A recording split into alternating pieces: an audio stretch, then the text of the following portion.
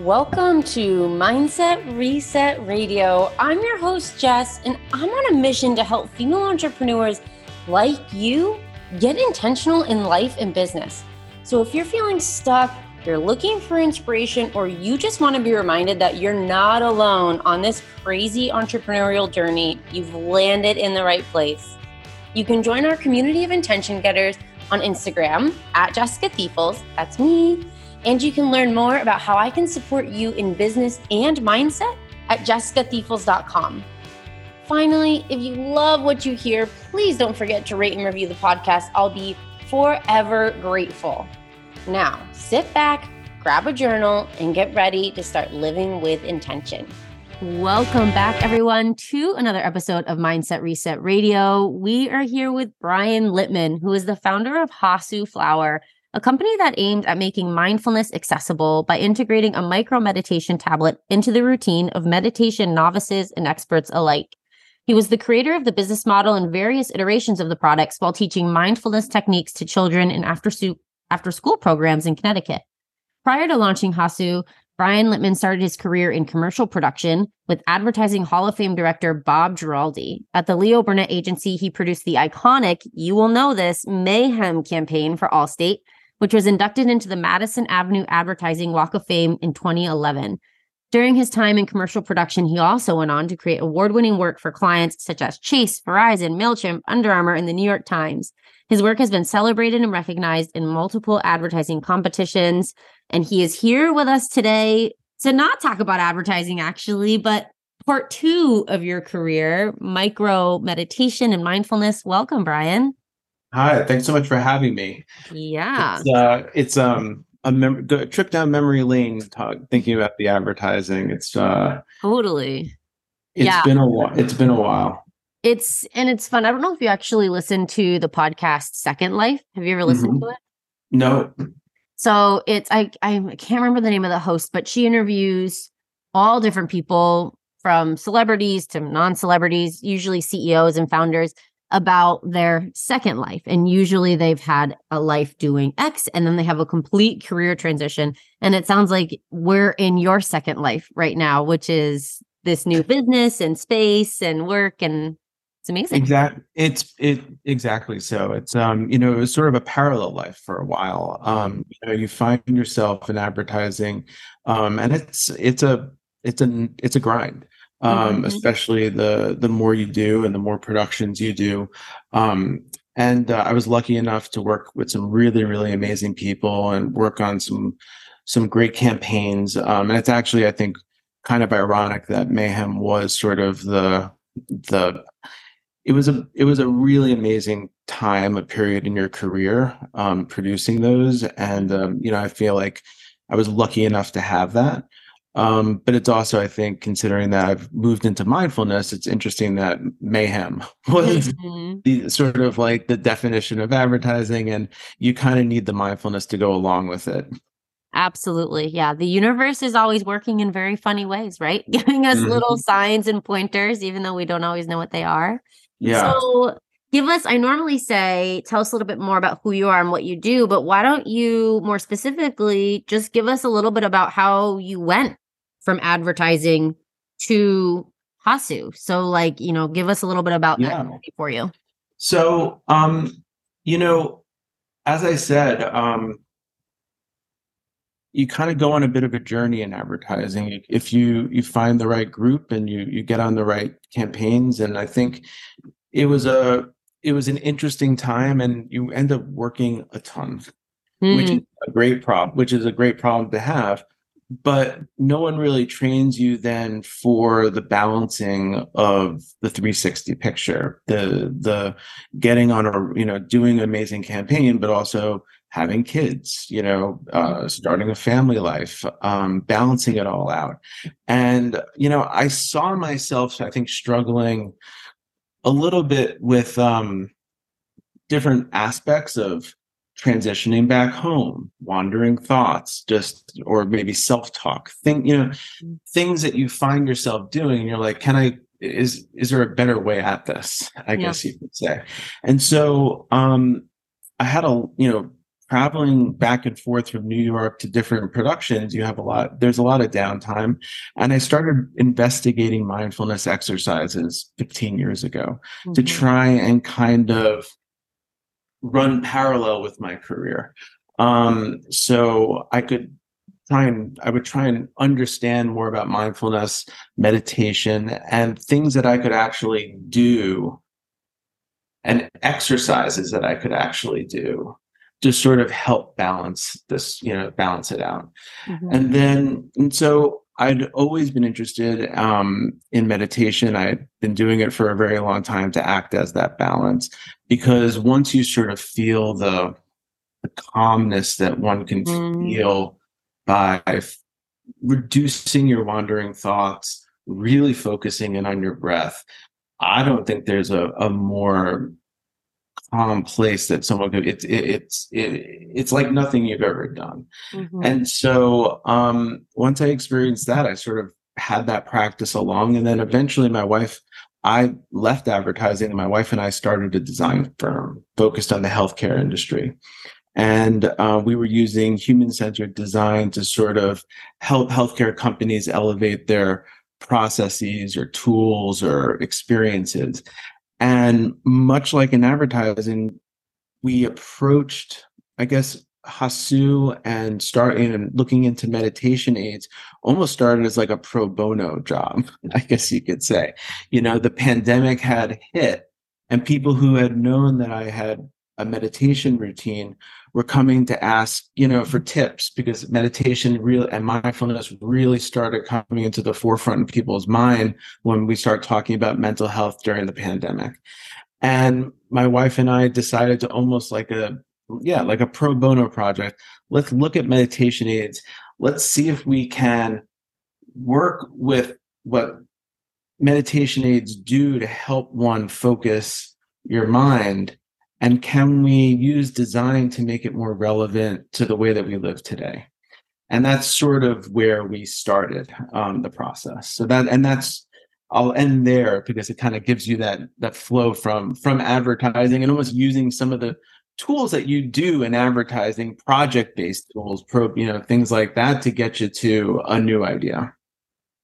Yeah, I love that. It's so many people I speak with in the mental health, mental wellness, mindfulness space often come from that personal experience and from people just in their immediate circle recognizing like, oh, you do this.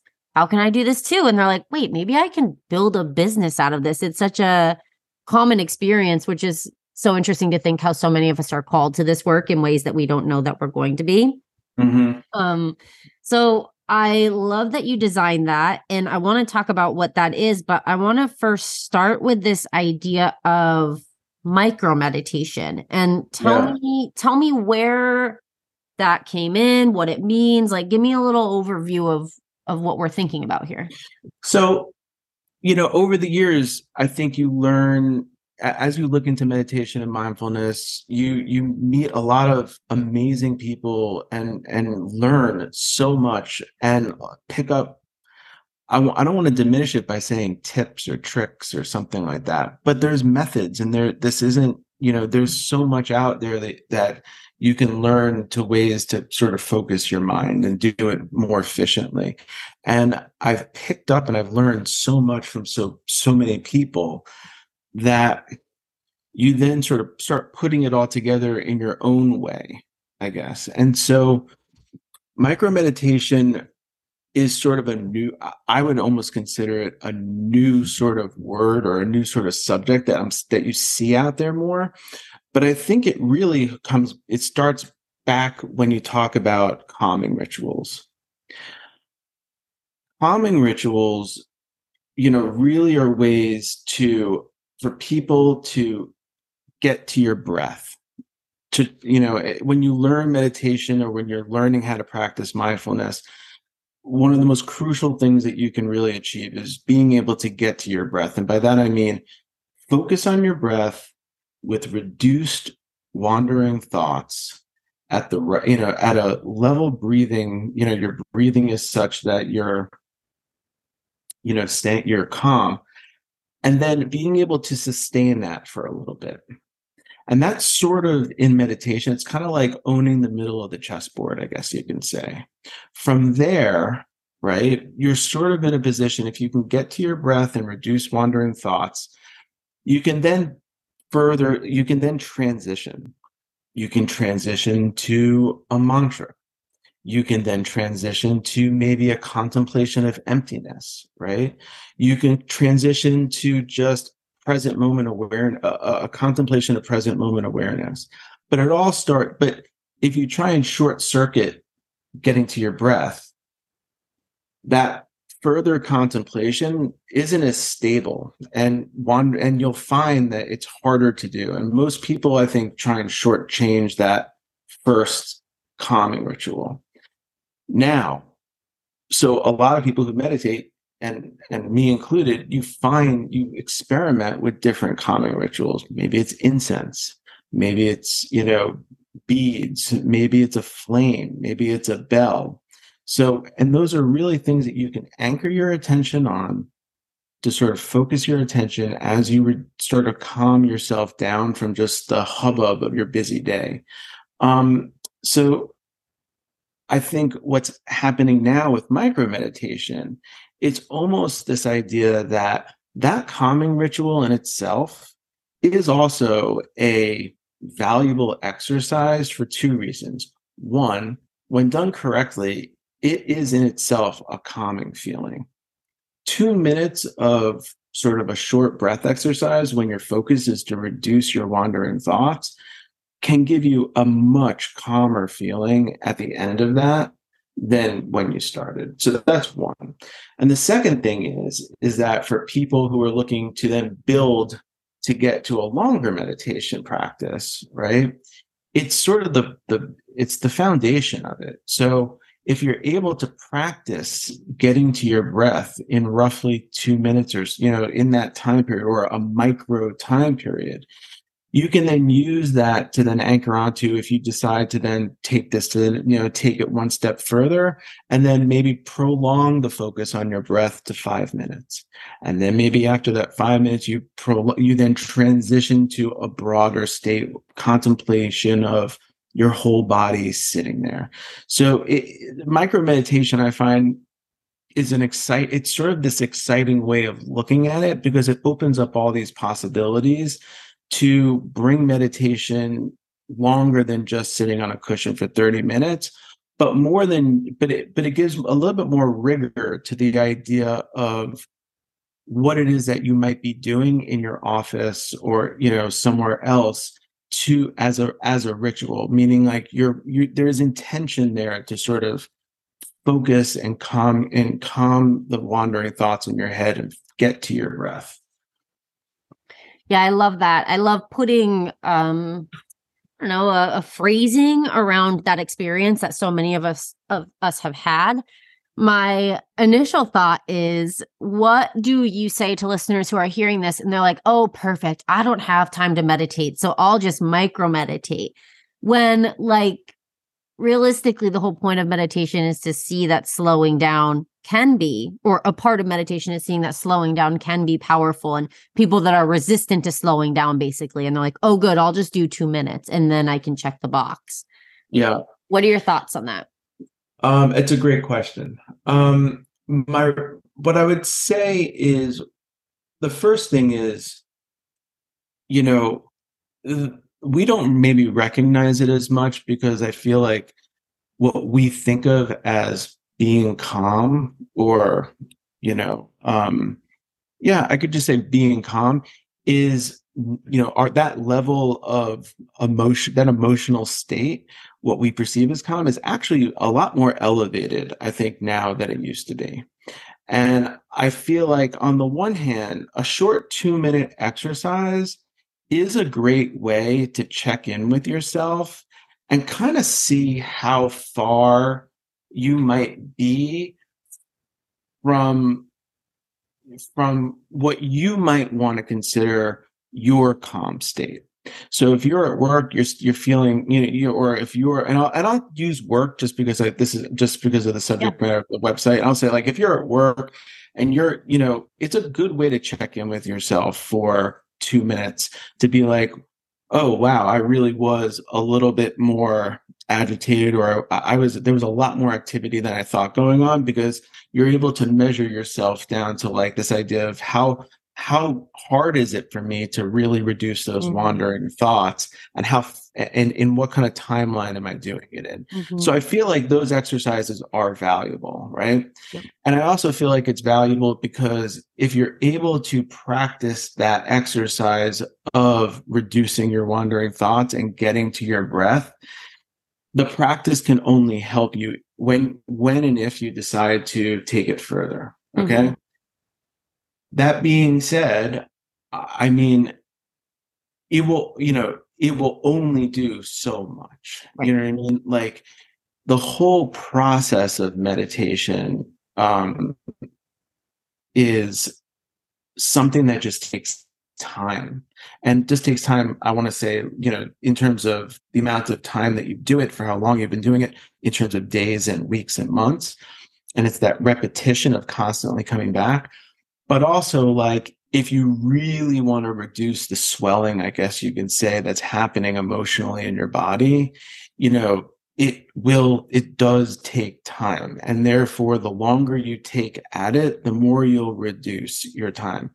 And then I would also then say, so I do believe that there is a time and place for longer meditations as well. I also believe that maybe the workplace and things like that are not the right places for that, because it's almost unrealistic to, and so therefore I think, doing it for maybe a shorter amount of time is a great way to check in. The last thing I would say on that is also, it's not only just the exercise itself. The question becomes then, what do you fill that reduced area with after you're done? Because I think that many people say, like, okay, I'm going to do a meditation, or I'm going to, have a mindfulness exercise, and they might do the breath work, and then they might feel that reduced sort of activity. But now, what do you do with that space? What's the next activity you're going to do? I think meditation, as I was talking about before, is about transitions, transitioning, like starting off with your breath, getting that layer, and then transitioning, almost like you're going from one, like from one, rung to another rung. You're transitioning then to maybe a broader contemplation, and then maybe you're transitioning to a broader contemplation. If you go on, and then as you're doing that, you're getting calmer and calmer and calmer. But then what do you fill it? So when you're done, what do you fill that with? That's almost the next transition. Can you elongate that feeling of calmness when you then approach your work, approach, go your kids, and transition correctly into that? Or do you then just go right back to what was stressing, right back to what was going on before? Yeah. And I think that's, in my mind, that's the argument against the people who might say, like, oh, I don't have time. I'll just do a quick 2-minute micro meditation. And I think the argument is even just adding 5 or 10 minutes and actually sitting in that quiet space is what's actually going to help you create that calm in every other area of your life. Because if you go into it saying, I don't have time for this, I'm just going to sit for 2 minutes, just really quick. And then you just jump out the gate because you just don't have, quote unquote, have time. Like you said, like, how are you're moving into that next phase with that same intensity, and you're just boop, right back filled up with that anxiety, that stress, that, whatever. And honestly, I mean, the idea that we don't have time is you could say that that's just a wandering thought, that once you're able to recognize that that's your mind sort of playing tricks on you. Mm-hmm. I love 10% Happier. It's one of my, I think that's such a great book. And I love his first section where he says, the original title was supposed to be something like, the person inside my head is a real jerk. Mm-hmm. It's true. And that's probably the person that's telling you you don't have time, right? So even just taking 2 minutes to just separate yourself from that person in your head, or that thought, it could be a healthy experience. Absolutely. Yeah, I love that point. And I also love 10% Happier in his podcast. So thinking about, we love this idea of micro meditation, and you kind of gave some examples earlier, but I want to be more specific. Like, so the idea of it is we're taking, like, even at work or, quickly between meetings or something, you take like 2 minutes. What could a micro meditation look like? Are we just tuning into our breath? Do we have an anchor point? Do we I'm sure there are a million ways to do it, right? So can you give us a couple examples of how we might start using this tool? Yeah. I mean, I think what you say, where you're going is exactly right. I mean, what we're really talking about is, the ability to, check in with ourselves at different times of the day. And through that process of checking in, try and engage where we feel, where we are emotionally and how agitated or almost you could say dysregulated we are, whether we feel that way or we don't, right? Because and a lot of the times you might not even see it, but you're moving at, you're going at such a pace that if you were to really try and check in, the fact that it might be harder at that moment is an indication that, it's is an indication that it's time just to calm down, or it could work. So what happens is you say, okay, well then how can I, what's the steps to do this, right? How can I go from one from one rung to the next rung, and really just with the idea of getting to my breath, with reduced wandering thoughts, and sustain that to a place where and sustain that. And a lot of people use meditation aids, and that's where they kind of come in. And so and there's so many amazing aids out there for different sort of environments, I guess you could say. There are aids that have visual cues that time light to breath. There are bead counters, there's neck, there's all different kinds of stuff that you can use. And really the way to use it is use whatever sense it's working with, whether it's sight, sound, smell for incense, touch, use whatever sense it's focusing on, and use that as an anchor point to start the process of reducing those thoughts and calming down, right? At that point, once that anchor has kind of pulled you in and starts to take effect, and you get more comfortable focusing on that sense, at that point, you can then start to transition to your breath and then sort of use that to elongate the experience. So that would be your first transition. And that's where something like Hasu comes in. Hasu is a meditation aid, but rather than using your sense of sight or sound, like a bell or incense, we designed it to include your sense of smell and your sense of mouthfeel. Mouthfeel is one of those senses that it's a big anchor point that's not really ever that's not utilized much, if you can say that. Look, it's the first thing that we're given to try and soothe ourselves is a pacifier. A lot of people smoke. So we have a lot of oral, anchorage in our, when it comes to our mouth. So the idea is you take this tablet, and each one has its smell. One smells like mint, one smells like ginger, one smells like vanilla, and they have obviously they taste that way as well. And so you take 3 or 4 intentional breaths, really just to focus on your breath. Then you put it in your mouth, and the second you put it in your mouth, it starts to dissolve. And it feels like it's melting in your mouth. And what that does is it creates an anchor point to focus on.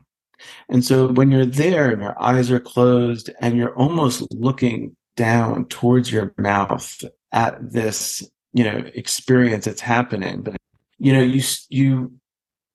it provides you the ability to start reducing wandering thoughts, because for example, like you might have the urge to chew, you might have the urge to swallow. Those are thoughts just like, I don't have enough time, or I have an itch. And so it shows, it's able to differentiate the idea of saying, like, everything else other than that experience is a wandering thought. I'm going to focus my attention here. And then once you're able to do that, then you're able to then you can then move right to your breath, where it's all sort of focused on, where your attention is very closely focused already. And so that's sort of the process. Now, we design this in a way that I don't think, it's not really, if you're going back to office or you're doing something like that, you don't want to necessarily have to like light incense in your room. People don't walk around with their yoga mats. It's just not viable for the way that we live, and nor are a lot of the older ways in which visual cues were established to remind us. So what we wanted to do is create something that was a little more subtle, a little bit more, but also stay true to the principles of mindfulness. And it's not just, it's not something that is thinking about the idea of being calm. It's actually an exercise that you can do to be calm. Yeah. And I remember reading something a long time ago, some random place in passing, about when you're focused on your physical body, when you're in your physical body, you're not in your head. So like, that's like, for me, I love body scan meditations, because like, it's so difficult for my mind will want to wander. But if I focus on the body parts as they're saying them, it's harder for my mind to break away and wander, because I'm literally thinking about this body part. And I get the same idea with your product, with your meditation aid, that it's like, when you're focused on the physical sensation of the product in your mouth, it's harder for your mind to wander from that physicality. And, it's interesting. Body scans for me are very powerful as well as an anchor point. But I found after a lot of trial and error, was if I came home from work and I said, I'm going to do a 30-minute like you say, I was going to schedule this time to meditate for 30 minutes, or however, whenever you decided to do it. If I tried to do a body scan as my first stage, it's very difficult for me. Contemplation, you know what I mean? To have my mind focused, to go from my top to bottom, was very, very difficult right off the bat. Whereas a bell or a flame was a much more grounding anchor point for me to start with, because something like a bell, the idea that it was using my sense of sound, hearing, but also the idea that it had this diminishing effect, where you would focus on something that was naturally, dissolving into nothing, was a nice way for me to sort of transition to my breath naturally. And that was part of what we tried to do when we were developing Hasu, was we wanted something that you would put in your mouth, but faded into nothing, that would essentially just naturally help you transition to your breath, because there was genuinely nothing left of the aid. The aid itself was, that had this ability to be something and then completely go away. Yeah, I love that idea. And the visualization itself, like the visual of that idea of it sort of dissolving, and it makes, as you've talked about it this whole time, like this transition into the next phase of the experience. Like, it makes sense that I see it as like, a waterfall falling into like the water below it. Yes, exactly. Really cool. I actually, it's interesting. I've been into meditation and mindfulness for, much of my adult life, I guess you could say at this point. And I've never really thought about the idea of meditation aids and also how they can be a part of this micro meditation. So I really like the idea of that. And I think it's probably also very supportive for people who have been hesitant to do meditation. And they're like, I can't just sit down and start breathing and shut my brain off. And this is such a wonderful way to ease your brain off and sort of get Oh into yeah. that deeper state. And so great. I mean, 100%. I mean, guided meditation is definitely the most successful successful way. I mean, that's why you have even in Buddhism, you have masters. I mean, you got to learn from something. It's unless you're just you can really just see the music kind of thing. Right. Yeah. You're like the Dalai Lama. Like, we're just not born that way. So Yeah. the idea that, the idea that you can use something like an aid to really just guide you into what is such a personal process, I guess you could say. And so, like even just, and a lot of times I think we don't even recognize the most simple things. Like, for example, the most common aid is a timer.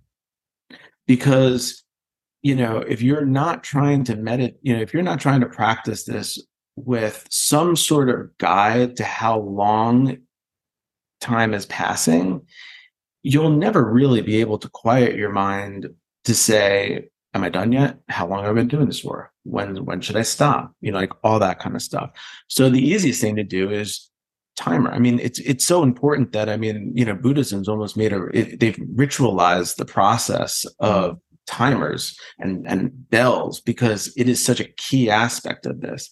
So even with something like Hasu, we wanted to do something that would genuinely give you a guided experience, including something like time. So what we did was we did a lot of development and R&D on how long it took for the tablet to dissolve. We made the tablet in a 3D printer in Los Angeles, and we worked with the density of it to try and really give someone enough time that they're able to quiet their mind, but not too long that it became almost undoable. Like, right. You know what I mean? And so, the exercise is done when the tablet is gone. And that takes about 1.5 to 2 minutes. So yeah, I think, meditation aids have a real place to play, especially for a lot of people learning and wanting to learn, because they, but then again, there are some principles that I don't think maybe meditation aids do well enough in explaining to sort of incorporate their aid into just the general practice of meditation and what you should be looking to build towards. Yeah, the education piece, which is so important, especially people who probably really want to use them often are probably people who are newer to it and they're looking for that support in learning and understanding. Well, this has been super insightful for me. I'm actually very excited. I have some samples of Hasu actually in my kitchen, so I'm going to test those out for sure in the next few days. And before we shift gears, though, if there was one thing listeners walked away with, away from this conversation with, like nothing but this one thing, what might that be? I would say the importance of just checking in with yourself every now and then. I think, we don't do enough of that. And when I say check in with yourself throughout the day, it's not like a scheduled thing, but the ability to check in with yourself and see sort of how you're feeling compared to other times, and being able to reference, oh, wow, I am a little bit more, dysregulated, or wow, I am feeling very calm right now. It's a great exercise to do, and make a habit of. And I think checking in with yourself, and then that calm that you get elongating that is really the practice of mindfulness and meditation. Yeah. And I feel like so many people who are, experts in meditation who are very experienced will tell you like meditation is a practice. No matter how long you've been doing it for, you're not going to do it. There's no way to quote unquote do it perfect first and foremost. But like, even if you've been doing it for 10 years, there's going to be times where you're going to have to really come back and you're going to have to really get you out of that monkey mind and that monkey brain. And I think reframing our perspective around it as it is a practice and it will always be a practice. And that's just what it is. That's being human. That's having a brain. Yeah, and that's I think part of the micro meditation to say it is a practice. So so even 2 minutes, Mm-hmm. it will give you the ability and the confidence to know that eventually when you decide or when you want to or when you're ready to, expand from there, you've got the basics down. Now it's really, okay, I was able to use that to check in with myself every so often, but now I'm going to use that same exercise to, once I get to my breath, I'm going to elongate that for a little bit for 5 minutes. Right? And then from there, elongate it, and go from there. Yeah, absolutely. Shifting gears a little bit as we always do. Tell us what you're getting intentional about right now. With Hasu, we've actually been really intentional with Zen rooms. We've kind of had to be very specific about what we're focused on because we're really in that phase of just trying to work with as many people as we can, help people get to and really on that practice of getting to their breath, whether it's with people, employees or kids or parents. But we found that one of the most exciting stuff has been just Zen rooms, having something in the Zen room like Hasu okay, someone's gone into maybe a Zen room in the office, or they've made a little Zen room in their home.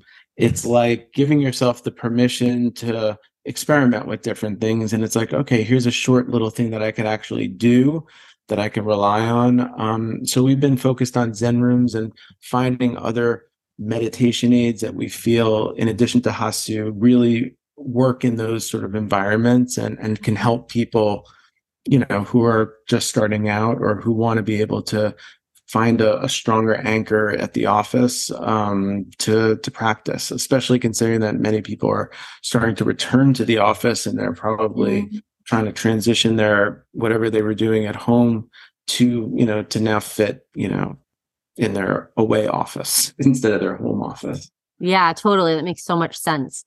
And where can listeners connect with you outside of the podcast? We are on Instagram at time for Hasu, HASU. And then we are also at hasuflower.com.